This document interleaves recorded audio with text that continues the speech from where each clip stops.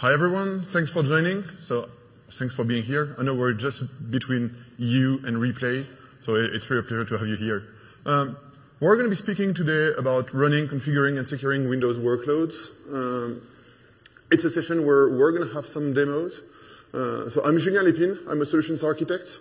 I've been working with Amazon for the last 4 years now in Europe, and I'm looking after Amazon Web Services customers in Europe, especially on the Microsoft ecosystem. So any Microsoft-related platform features on AWS is something I work on. And I'm Brian Lewis. I'm a solutions architect based out of the Chicago area, and I've been working on Amazon for the last 5 months. But I've been in technology for a long time, so I think I have a little bit to bring to the market. But new to Amazon in 5 months, and I think I've got a lot to show you that'll be interesting. So I think that you can come up to speed pretty quick on it if you put your mind to it. So with that. So what we're going to be speaking about? We're going to be speaking about, as we say, building Windows platforms on top of AWS. And we want to show you some tips and tricks and some best practices that we've seen in the field for initially building the foundations of your platform. When a new customer gets started on top of AWS, we want to make sure that that customer, maybe you, maybe one of your customers if you're a partner, is going to have the best experience on top of the platform. And to do so, we want to make sure that they're going to have solid foundations. We just announced this morning, Werner announced that we now have a fifth pillar in the well-architected framework, which is operational efficiency, operational excellence, actually. And we're going to see some practices that come out of these well-architected practices that we have, and we've just released many white papers around. Once we're going to have the foundations that are going to be around security and identity, mainly, we're going to see some ways to enable repeatable deployments.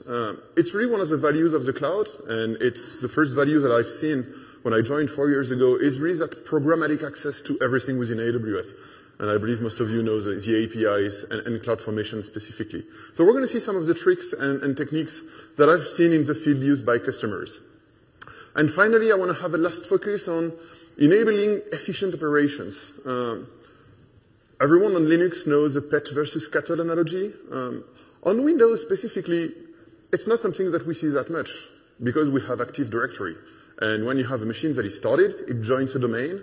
And if that machine disappears, you have to clean up the domain. So there are some practices that we can see on enabling efficient operations while having elasticity and still being on the Windows best practices. So let's get started. The foundations we want to have, as I said, we want to focus on identity. Identity has many visions. We have identity on the platform through AWS IAM, and on the other side we have, as I said, Active Directory. Identity for the applications. When you're running something, a SharePoint, an Exchange, or any ASP.NET application, you will mainly want to have an identity store that's going to be stored in Active Directory. But IAM directory services, to launch directory services, you need to have a network. And we're going to have some dive deep on Amazon VPC. So we've had many sessions this week around Amazon VPC, transitive VPC. The session just before this one was how Netflix migrated lots of instances to VPC. So VPC is really a cornerstone of building an efficient platform on top of AWS. So let's get to IAM. So IAM, you know it by heart now, I believe. So IAM provides you the capabilities to access every single resource within the AWS cloud and have more than 30 controls, I believe now, where you can specify, as Andy said yesterday, you can specify that someone has access to creating a new resource in that specific VPC from 8 a.m. to 9 p.m. only during weekdays, and if it's connected through that network. So IAM has many features, but what people want as well is they want to have simplicity. So what they want is they have an Active Directory on premises. And what my customers tell me is, I want to use the same identity. As a customer, I log into my machine in the morning, and I want to manage and administer my AWS platform. I want to use the same logins. I want to have a full SSO capabilities. And we're going to see how we can build that. So here is one of the sample architecture diagrams that I actually see just about every day when I move to a customer. You're going to have an Active Directory domain controller that is running on premises. Maybe one, maybe many. I don't recommend you to have one. at least 2 for high availability. And people will want to have access to AWS IAM, so making sure that they can access and manage the identity on the platform. And one of the best ways to do that we're going to demo just later, is Active Directory Federation Services. Active Directory Federation Services is a SAML, so Security Assertions Markup Language provider that is based on Active Directory. So based on which group you belong to and what are the accesses that we give to you, you're going to have access directly to AWS without having to log in again. So really a powerful feature. And once you're in AWS, one of the security fundamentals we want to have, and we push you and we encourage you to have as well, is making sure that security is automated. It is one of the, again, cornerstone of having a secure platform. Your security should be completely automated. And once you have that federation that allows you to access the AWS platform, you can activate some features like AWS CloudTrail and stores the data in AWS Config or Amazon S3. And based on that, you can have programmatic access to all the actions that were made on the platform. So once you have a VPC, and we'll see this later, that is created, and someone just adds a new internet gateway to that VPC, you will want to be able to know that and proactively disable that internet gateway, making sure that your VPC is going to be still secure. And using CloudTrail, AWS config rules, and maybe Lambda, you have a framework that allows you to secure and have automated security based on your platform. On that, I leave Brian present you how to build ADFS on top of AWS. Thank you, Julian. So to start, what I thought I would share with you is an amazing technical tool that I found that really helped me in this endeavor. So let me bring that up. It's called Google. So, when you get emails or customer questions, that's the best place to go. So the first thing to start with is the AWS Quick Start. This is a great resource to go grab quick starts to bring things up. And what I used this for was, if I go to Amazon Quick Starts, there are templates here. And one of the templates gives us an ADFS environment. So instead of building it all out myself, I was able to quickly get this started. So I just wanted to show that resource there because that's what we're going to work with here is I built it. Basically, I ran this template, and that created my ADFS environment for me. And that's what we're going to work with here. Not much different than if you had built it yourself. It just happened a lot quicker and a lot easier. And so if I go into my environment here, I've got 7 machines up and running. And so what that template built for me right away was, it built for me 2 domain controllers in 2 different availability zones. It built for me the ADFS servers, 2 of them. So, best practice for redundancy and fault tolerance, high availability, as well as disaster recovery. We've got that in 2 separate data centers, so if a data center goes down. And then we actually go into one of the ADFS servers and start to configure things.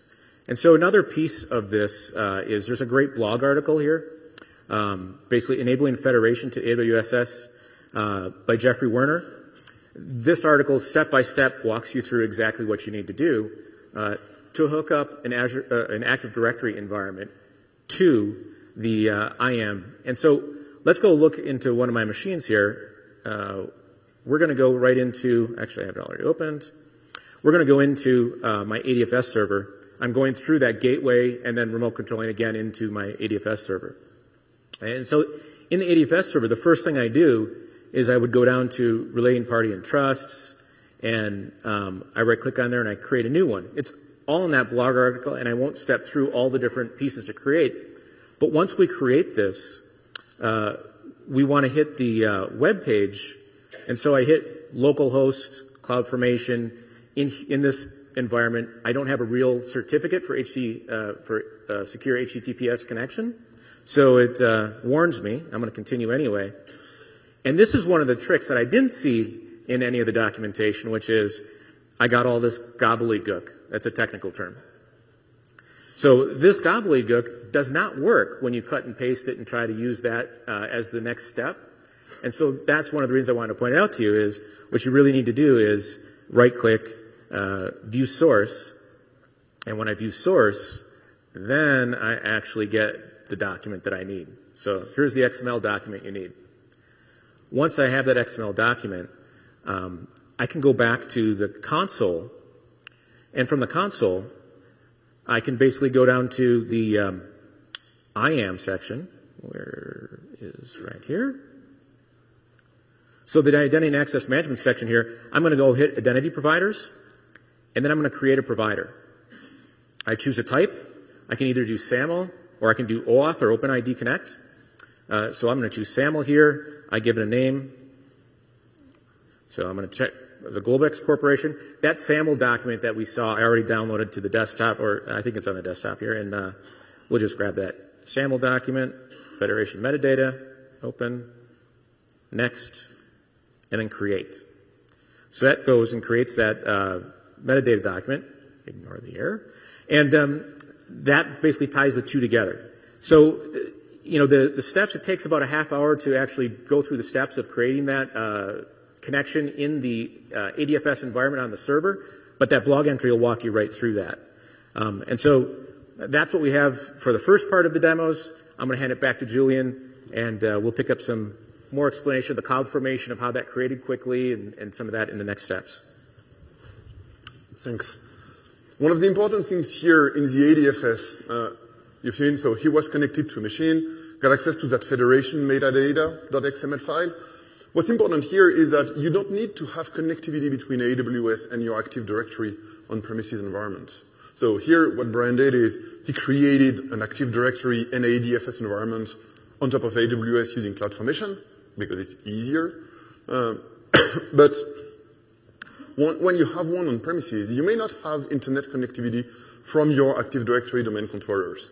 And what that federation metadata file does is actually it contains everything and the security keys that are needed to create the trust between AWS and your ADFS environment. So they don't need to be connected. They can be completely offline. And it's really a key feature in terms of security for making sure that you don't get data out on the internet if you don't want to. Using ADFS, you're in a purely secure environment. And using ADFS again, you can have all the features from Active Directory domain controllers. You can have multi-factor authentication, you can use certificates, you can use smart cards, you can use many things to secure your environment. So, once we have the identity, what we want to have is we want to have a good network.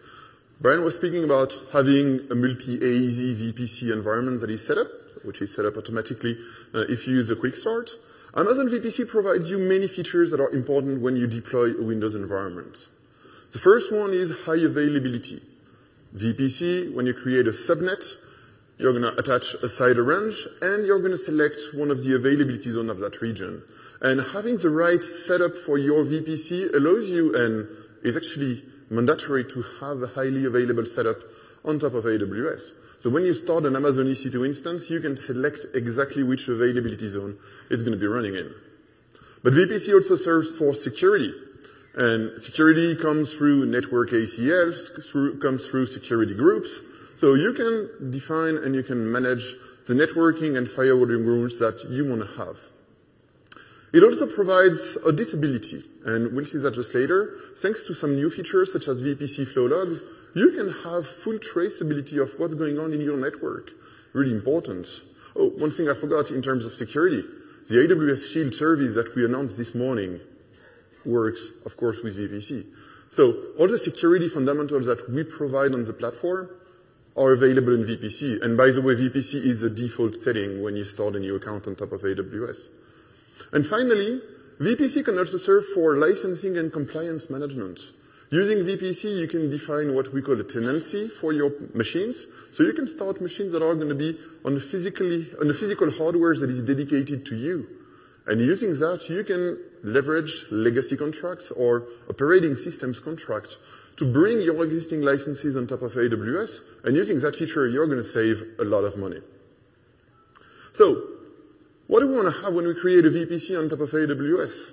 So here I'm using an example region which has 3 availability zones. This is the canonical setup for having a VPC on top of AWS. That's what I deploy just about every day with my customers. What we have is we have a VPC that is constrained to one region. Within that VPC, we have 3 availability zones. We're going to select 2 availability zones for hosting the applications. one of the questions you're going to ask me is, why would I use only 2 availability zones if I have 3 available? Point is, for enterprise applications, most of the platforms that are running on premises and in the cloud actually only support active-passive environments. So if you have a third availability zone, you're not going to be able to have automated failover. If I'm using SQL Server always-on availability groups, for instance, I can only set up one active machine, one passive machine, and automated failover between these machines. If I have a third one, I can have high availability, but it's going to be manual failover. So for most of the applications and the enterprise applications that are deployed on the platform, we usually use 2 availability zones. But if you look at this setup, we have a third availability zone that is still used. That availability zone is used for quorum. When you have a Windows Server failover cluster platform that is running on top of AWS, you're going to have 2 nodes for active-passive failover, and you need to have a third node that is going to be making the decisions. Is my node active or not? If you only have 2 nodes and you have a network partition, each of the nodes, you're going to be sure that he's the only one working. So you end up in a situation that we call the split brain scenario, where you're going to have 2 active platforms, and both platforms are going to be sure that they're the only one working. Point is, they both work. So when you come back a few hours later, you're going to see discrepancies in the data. And once you have a third availability zone, you can have a judge that is going to be connecting to the 2 other platforms, and only if one machine and the judge, or one machine and the other one, can talk to one another and can agree that someone is the master, then that platform is going to be the master. So really important to have the third AZ. But then the next question is, what do I do if I don't have a third AZ in that region? It happens for some of the regions, some of the new regions, such as Frankfurt or Mumbai. Actually, you can create that third subnet in one of the existing availability zones. You're not going to be as well architected as on the 3AZ region, which is, for a fact, the new standard for building new regions within AWS. We build all our new regions with 3AZs. And in that setup, I'm going to have a public subnet because I'm going to need to access the internet for downloading patches and managing my platform. So I'm going to use 2 public subnets with NAT gateways, and I'm going to have 2 private subnets. The key point here between the subnets is just routing. The subnets that are in the private tier won't have access to the internet, but will have access through the VPN connectivity directly to my data center. And as I'm on the VPC, I can activate on that VPC what we call VPC flow logs. We're going to get back to exactly the same principles we had when we built the platform using IAM. VPC flow logs give you full traceability. And again, if something wrong goes on the network, someone tries to connect via RDP to machines that is not supposed to connect to, you can have traces and you can act automatically based on it. So CloudWatch logs and S3 are going to store the logs, and you can analyze them in real time, actually. So on that, I give the hand to Brian, who's going to be presenting you how to do that. So before I start my demo, before we switch that over, just take a look at that screen, because that is what we're going to build. And we can either go one of 2 routes. You can either painfully watch me build them one by one, or we can do it a little faster. Anyone want to vote on that? Faster. All right. All right. So as we switch over here, what we're going to do is use a CloudFormation template. And so these are JSON templates. And here is an example of one on my desktop. Zoom a bit. Zoom. Well, you don't need to see each piece of this. If I could zoom so you could read them, but the important part down here is the outputs, and I'll just read it to you. You don't need to necessarily see it. We're creating some VPCs. We're creating a public subnet 1, a public subnet 2, just like the diagram you saw. We're creating a server subnet or a private subnet on the back end.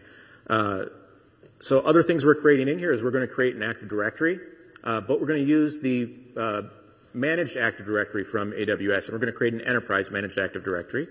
Other things, let's see. We've got our remote desktop gateways that we're going to come in with, and so that's what we're going to do. So to go do that, we basically come to service space and we say CloudFormation, create a new stack. And then I can use a design wizard, which has some drag and drop abilities to go create that JSON template. I can go grab them off of different sites on the internet where they're sitting there. We have some on AWS.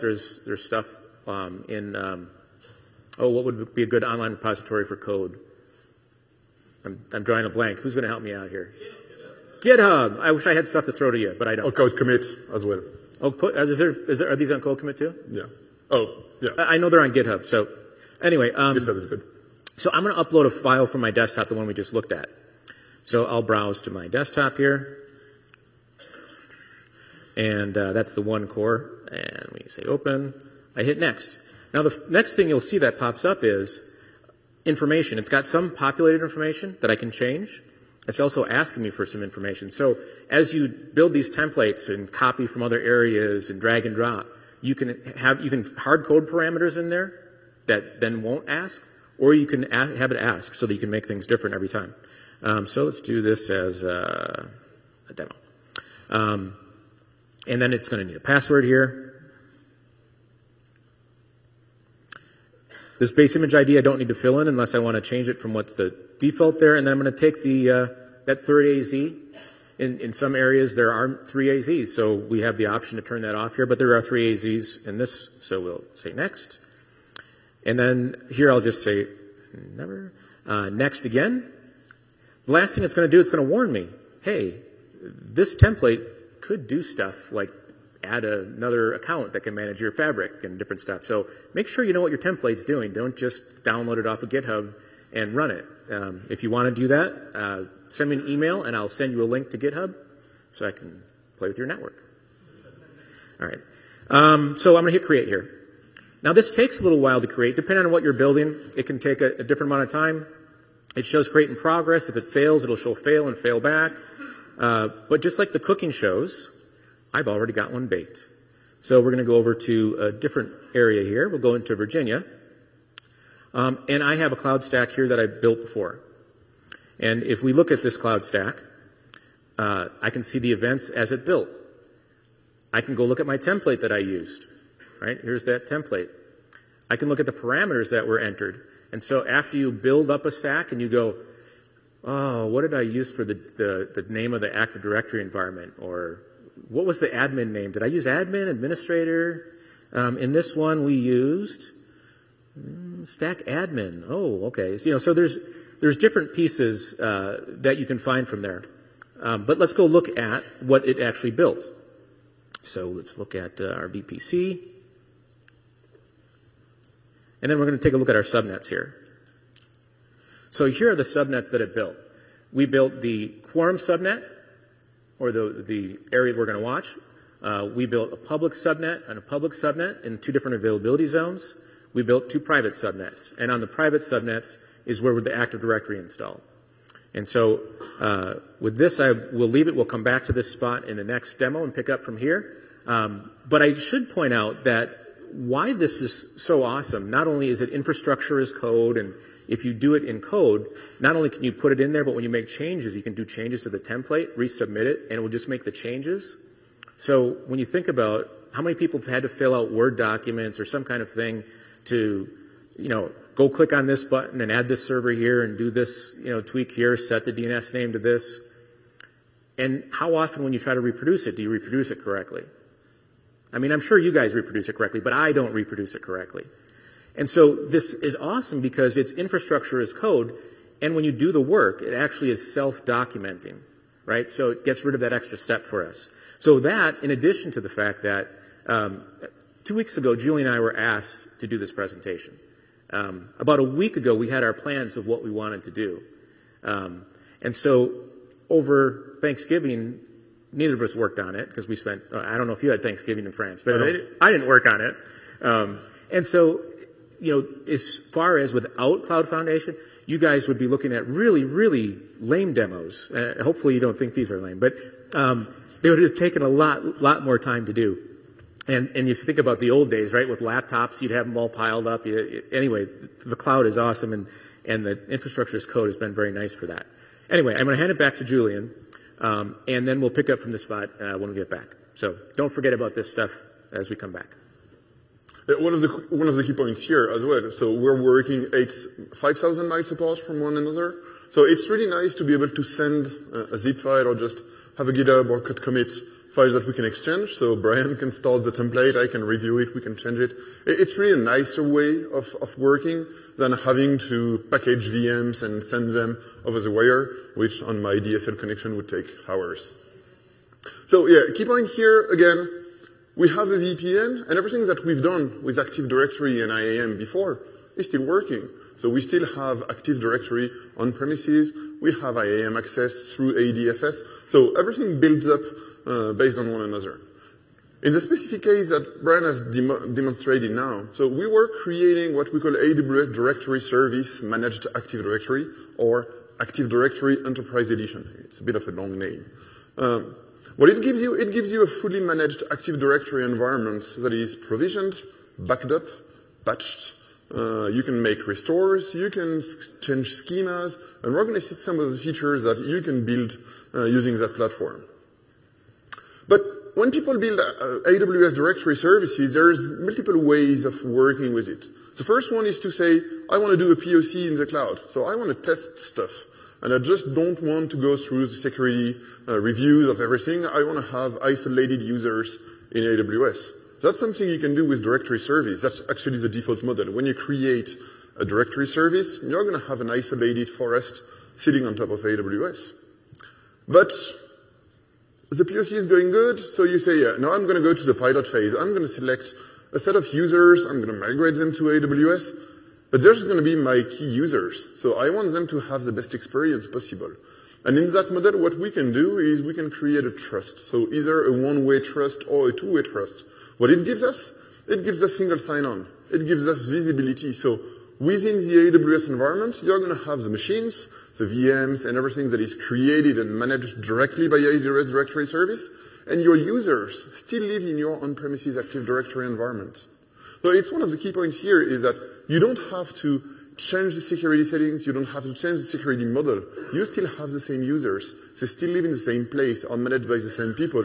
But the infrastructure that is running on top of AWS is a bit more managed and a bit more automated.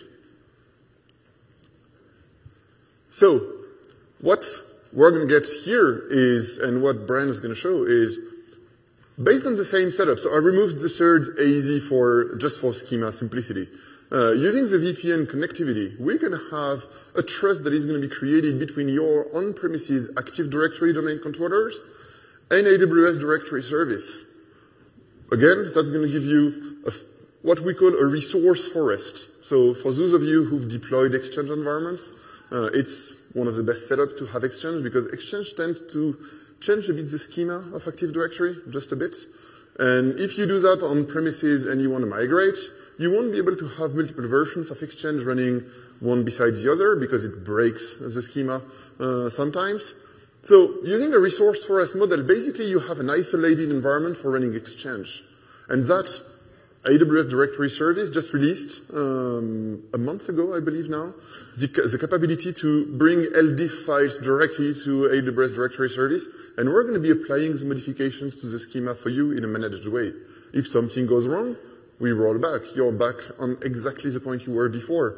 If you make a change, you test, it doesn't work like you want, you can get back to the last backup, which was created just before applying the schema extension.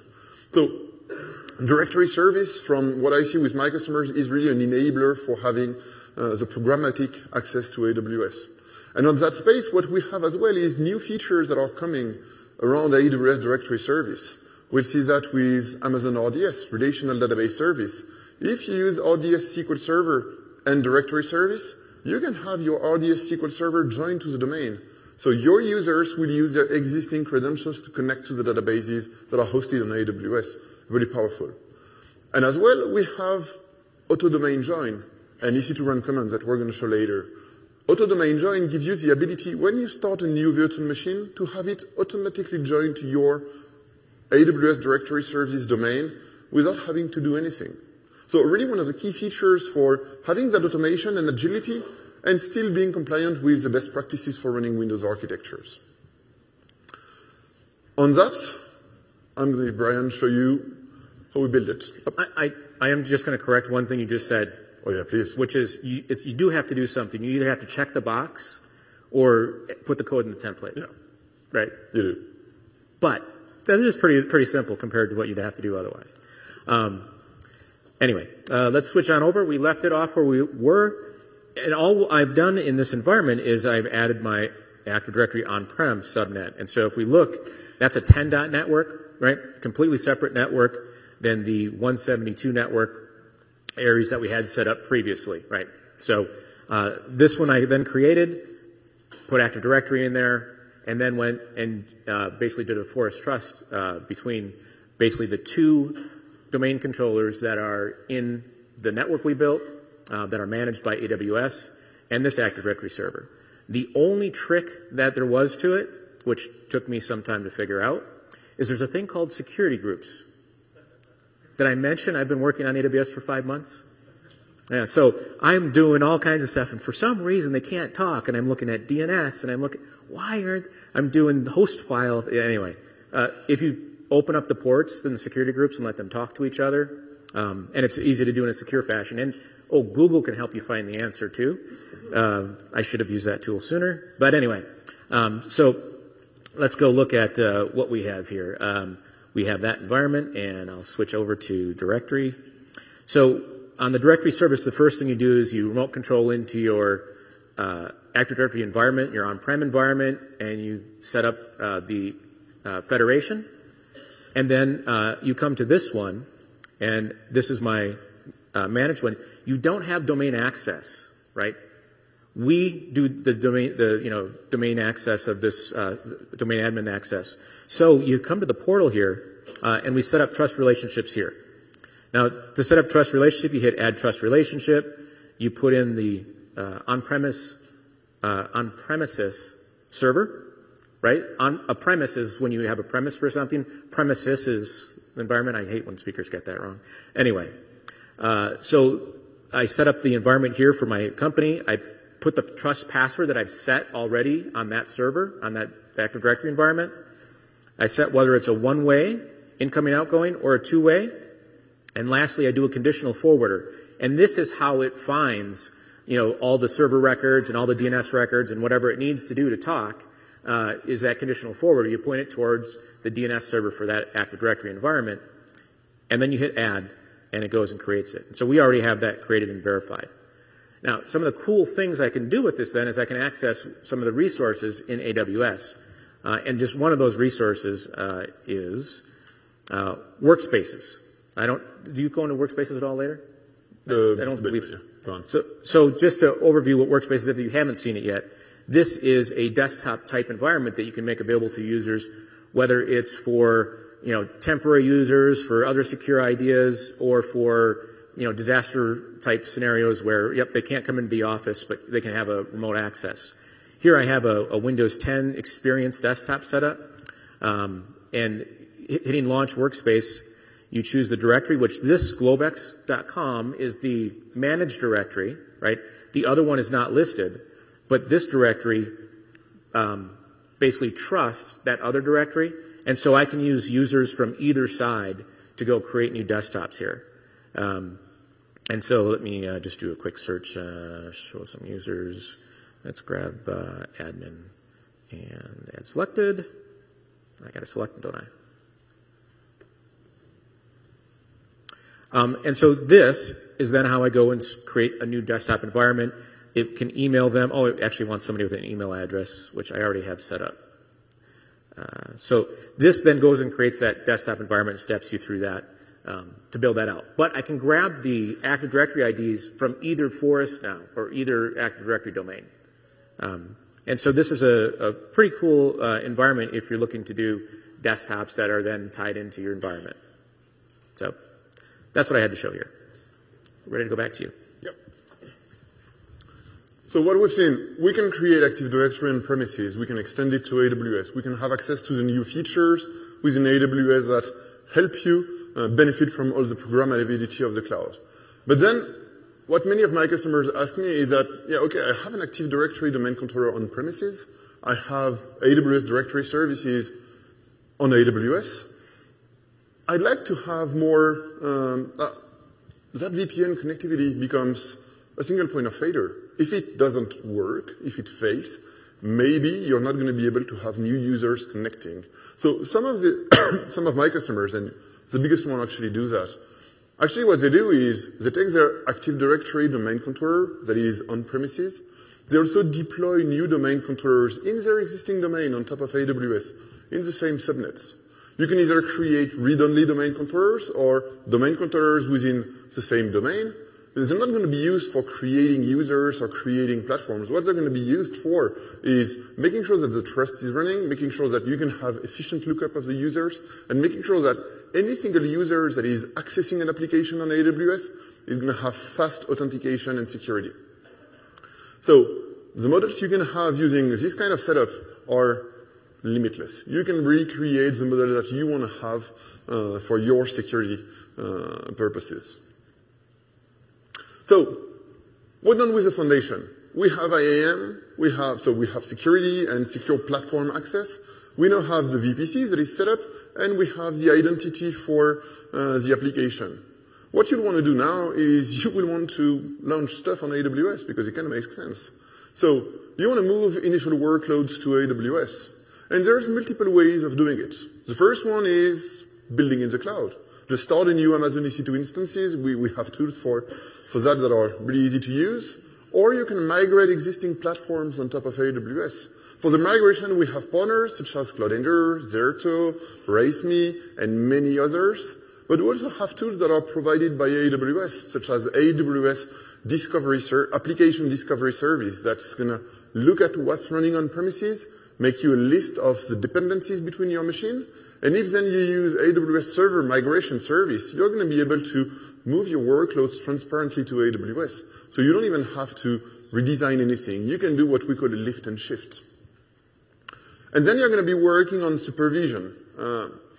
You will want to have CloudWatch, you will want to have metrics, you will want to have logging that are activated and centralized so you can have, again, programmability around your platform. And then you want to have maintenance, patching, WSUS. All these platforms, actually what you can do on Windows, and it's one of the specific pillars we have on AWS for the Windows community, you can do it in a familiar way. If you want to use System Center because you've invested in System Center for managing your on-premises environment, you can keep on using System Center on top of AWS. You can use SCVMM, so System Center Virtual Machine Manager, to start new instances, stop them, manage them. And you can use System Center Operations Manager to have visibility, to have the metrics that are going to be gathered worldwide and brought to you in one of your dashboards. That is the same dashboard that you have on premises. So really a key feature.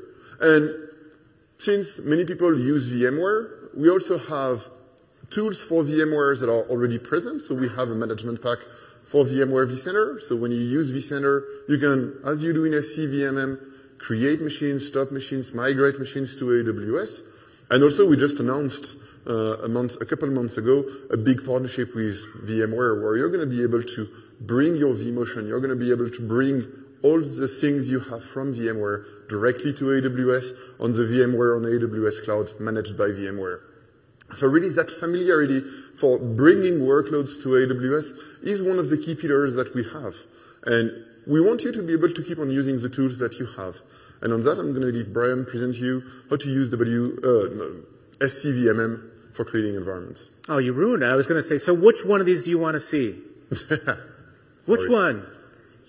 Oh, I heard System Center Virtual Machine Manager. Fantastic. That's what I'll show. As we switch over to that. It is. Looking at the environment, what I built out here, again, I grabbed a template. I actually grabbed a quick start template and used CloudFormation to set this up. And so I have, two availability zones again, and I have got a domain controller on each side. But this time it's not in the managed enterprise. It's actually just machines on top of instances. And so I've got my gateways to go in and manage that. I further built a System Center Virtual Machine Manager environment. And so we're going to go remote control into that environment.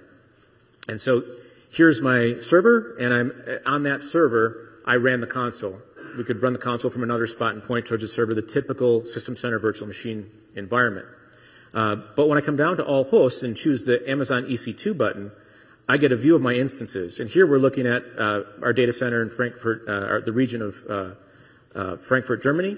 But the area we're at right now, which is, I believe it was Oregon, right? We'll go to Oregon here. We'll list these servers. Here's the SCBMM server. I could go in here and turn it off and ruin our demo.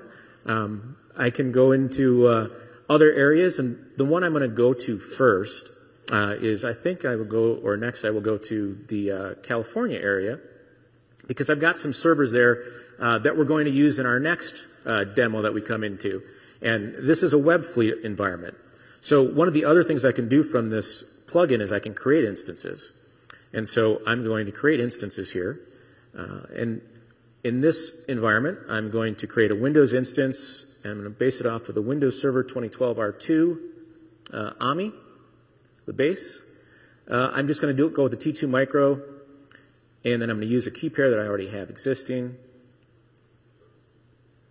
And then the last piece here that's really important, I want the security group so that my web server can actually be hit by the outside. Where is that? That is not the one I wanted. We'll take one of these launch wizards then anyway. And then the important part is this IAM role. And I'll detail this IAM role in the next one, but I need to take this IIS Webfleet run command environment, which I created. So that's a name, whatever you name it. But we'll show you that magic sauce later. I hit create, and now it's going to create that server for me. And we'll see that when we go over the environment next time. But right now, we see that we have the 4 machines, and we'll have a 5th machine up and running when we go into the next demo, at least if the demo guides are favorable to me today. So on that note, Julian, I'll hand it back to you. Okay. So yeah, really System Center, and it's the same experience with VMware. You can use exactly your tools, and that familiarity, Peter, is really key for us. So now you've moved applications on top of AWS. And what we recommend is for you to automate and to repeat as much as possible. One of the partners that I'm working with in Europe, they have a build team that is building environments for the customer. The output of that build team is not a deployment document, a Word document of 55 pages that no one can read. It's actually CloudFormation templates.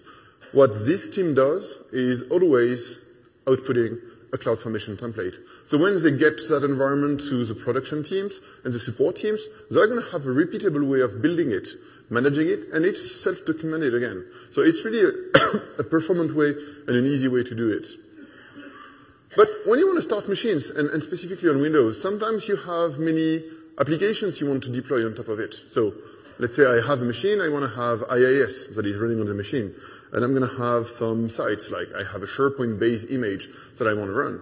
And these environments, building it and scripting it from day one may not be the most efficient way of doing things. And there's a way of doing infrastructure in the cloud that we call the immutable infrastructure mantra, where your machines are going to be built and ready before being started. The main advantage of that type of environment is that you can start machines within minutes. A Windows machine is going to start in 4 or 5 minutes maximum. It's going to be ready. Website installed, ready to serve traffic. Linux instances can be even a bit faster. Windows Server 2016 Nano instances are going to be even faster. So you can have really fast scale up and scale out of your environments depending on your needs. The other ways to do things, and we'll see later that we can even enhance that with Chef, is bootstrapping. Instead of having a fleet of maybe 100 images, because you're going to have the SharePoint, you're going to have each and every one of your applications that's going to have a specific image that you would build and automate, you can use bootstrapping. So as I said before, it's a bit slower because you're going to have to download all the files, execute PowerShell scripts, configure the machines, and get that up and running. So a bit slower, you're going to have machines up and running within 10 minutes or 15 minutes maybe. But the advantage is you're going to have only one image to manage. So you have to choose, and you can actually have different solutions depending on your applications. You have to choose between performance and making sure that you can start machines really fast by using AMI and image automation, or if you want to be completely independent from your platform and using everything through bootstrapping. And by the way, we have bootstrapping, so we support PowerShell when you start a machine. So when you start one of the machines, you can put a PowerShell script that's going to be executed on the first boot of the machine, and that PowerShell script can do anything it wants on the machine. So you can really have full automation of the configuration of your machine. What we see a lot coming now, and it's been in the air for a few years now, is the containers movement. So we have Amazon ECS, that's a platform provided by AWS that works on Linux. The ECS team has announced publicly that they're going to be supporting Windows Server 2016 on ECS really soon. I don't have the date, but it's going to be really soon. So you're going to be able to leverage your Windows premises and basically have Windows Server 2016 instances started, managed in terms of instances, and on top of that, you can start containers and manage containers. I was speaking about fast for the image automation. When you're speaking about containers, you can start machines in seconds. So the unit of scale is not one big machine, it's going to be one container, so each part of your application can scale independently, and it's going to scale within seconds. So really key and really important for having this automation, this speed of use and speed to the business. And finally, we've been speaking about it from the beginning of this presentation. You want to be experts in CloudFormation. Maybe not experts, but you want to understand how CloudFormation can help you build the environments you want. And using CloudFormation for automated deployments, we've spoken about the quick start. It's fully automated CloudFormation templates.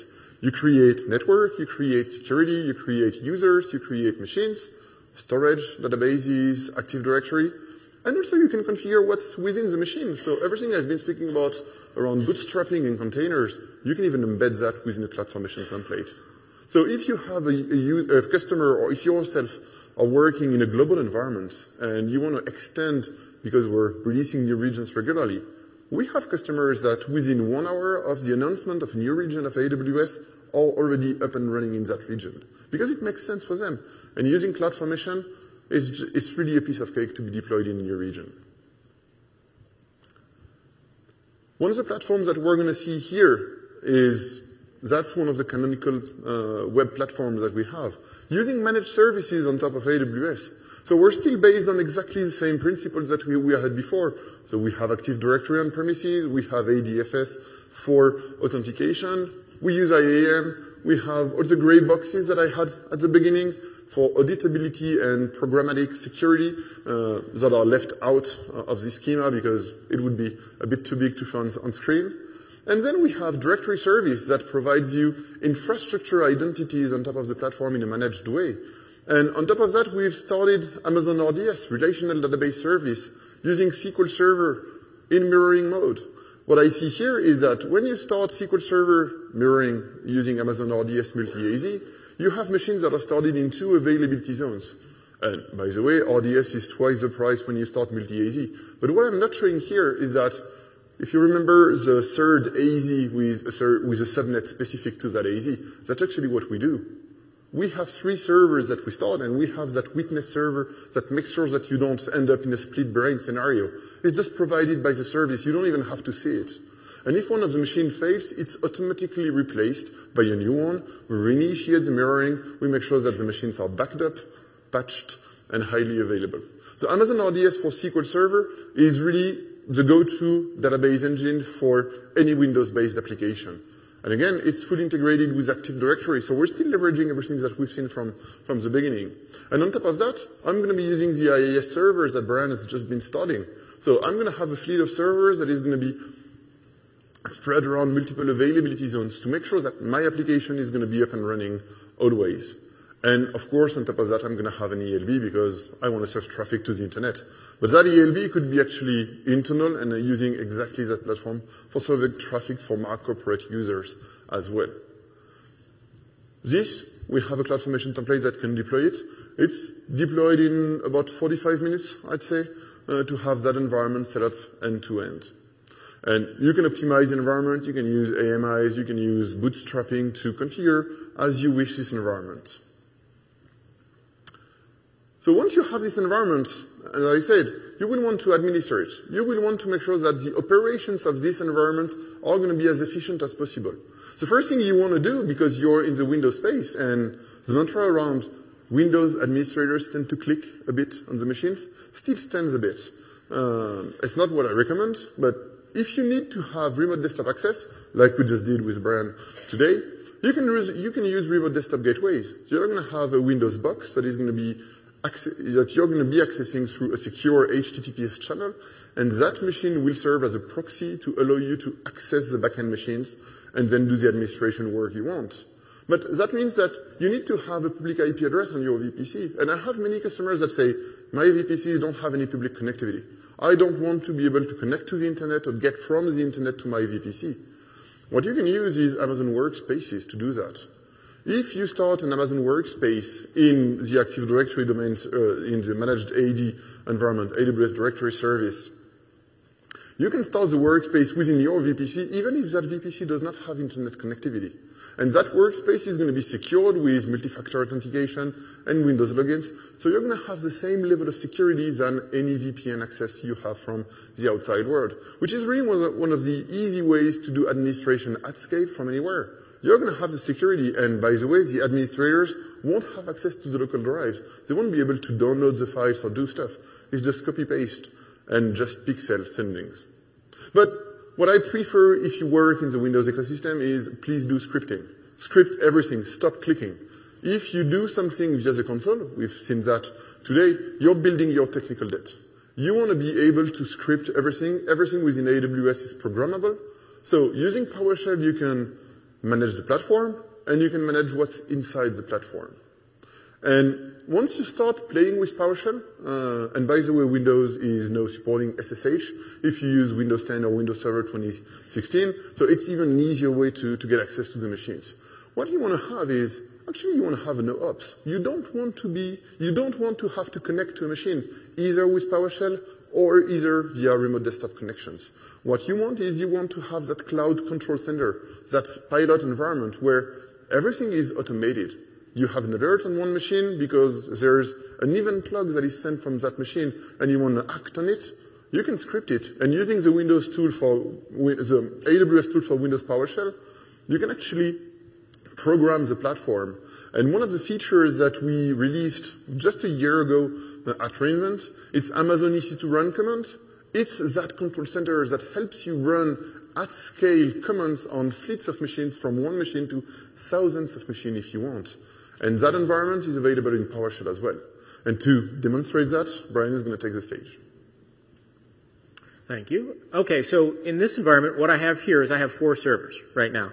I originally, when I built this and was playing with it, I was doing 10 servers and then 10 servers, and then I found out I have a max of 20 machines that without calling, right, getting it lifted, I can build 20 servers in this environment. That's why I went down to 4 here. But we're going to create a few more right now before we go on. Let me explain what I have. Can you guys see this? Should I zoom in a little bit on it? Let's go. Oops. So I have what I called WebFleet 1. The 1 it's the first server I built, right? So I built one basically in AZC and then in AZA. I have built 1. And those were the first 2 web servers that I built. Then I built a second one, and those are the things that we kind of have baked and sitting there. Because right now we're going to create some more servers, but they take 4 minutes to create. And I figured you guys probably don't want to watch that and sit here for 4 minutes. So first, I'm just going to manually go create a server. And I know Julian just told us never do this, but we're doing it anyway. I'm just going to take the T2 Micro. I'm going to go here and say, all right, let's do 10.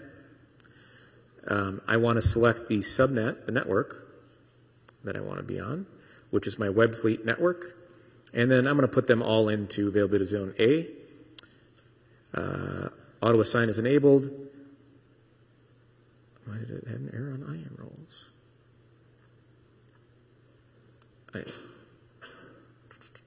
I need to choose the IAM role. And as I mentioned before, this is the special sauce when it comes to run command, is the IAM role.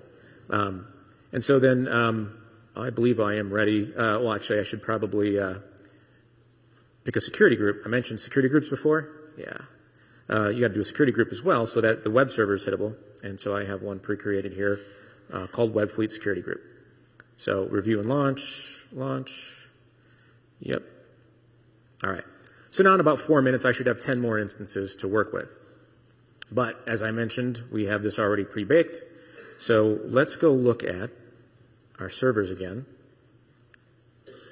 We've got 4 running. We have a bunch of others creating.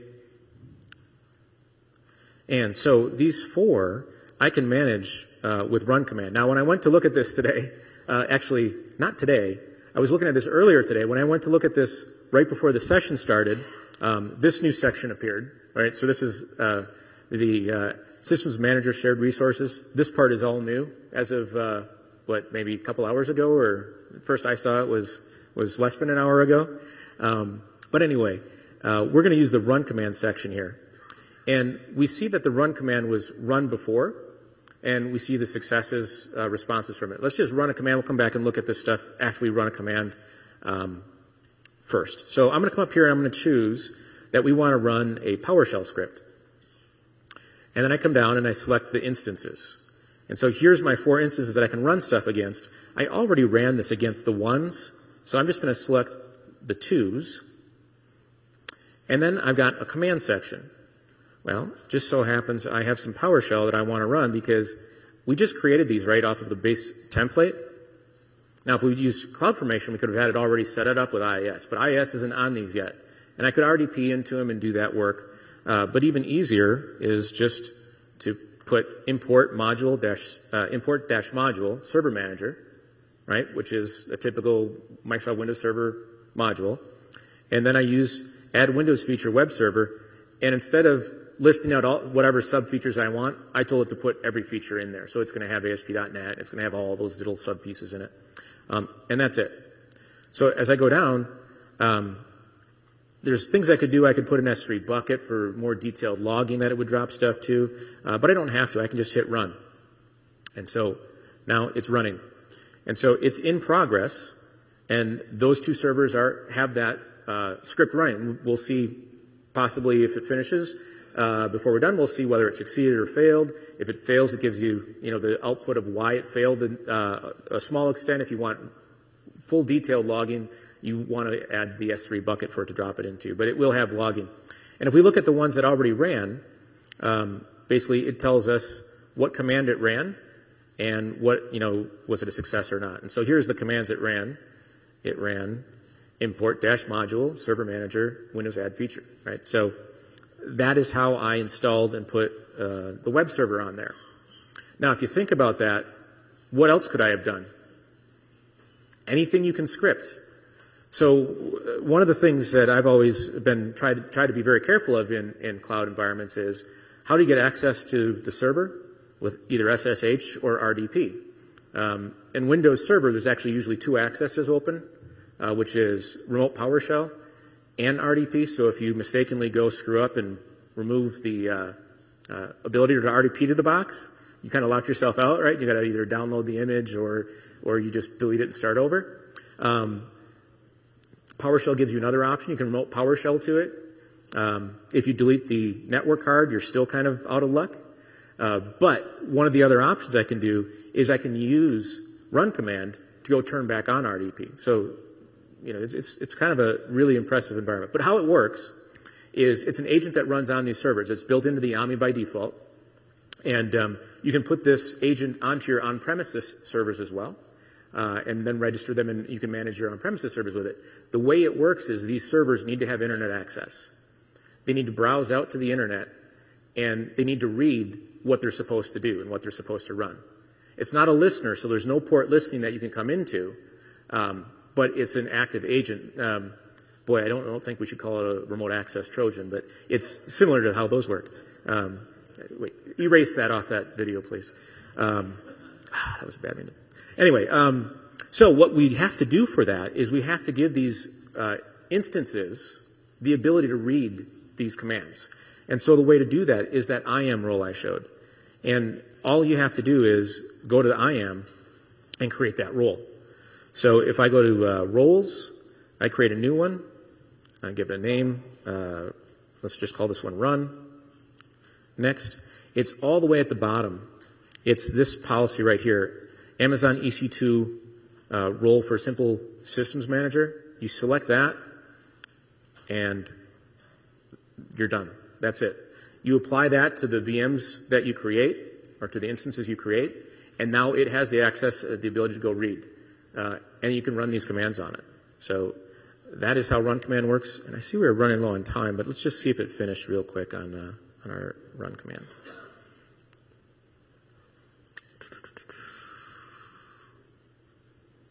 And we succeeded. Hey! All right, so thank you. Thank you. I owe you drinks. So back to you. To finish, because we're pretty much out of time. Yes. Once you have these platforms up and running, you're going to have still some work to do. The first work you want to have, if you're using AMI automation, you want to use image hygiene, which is creating new machines, patching the images, and creating new images. It requires some scripting, but we have many partners that provide tools that help you in that space. Second thing that is important is configuration management. You have a Windows set of servers that is running.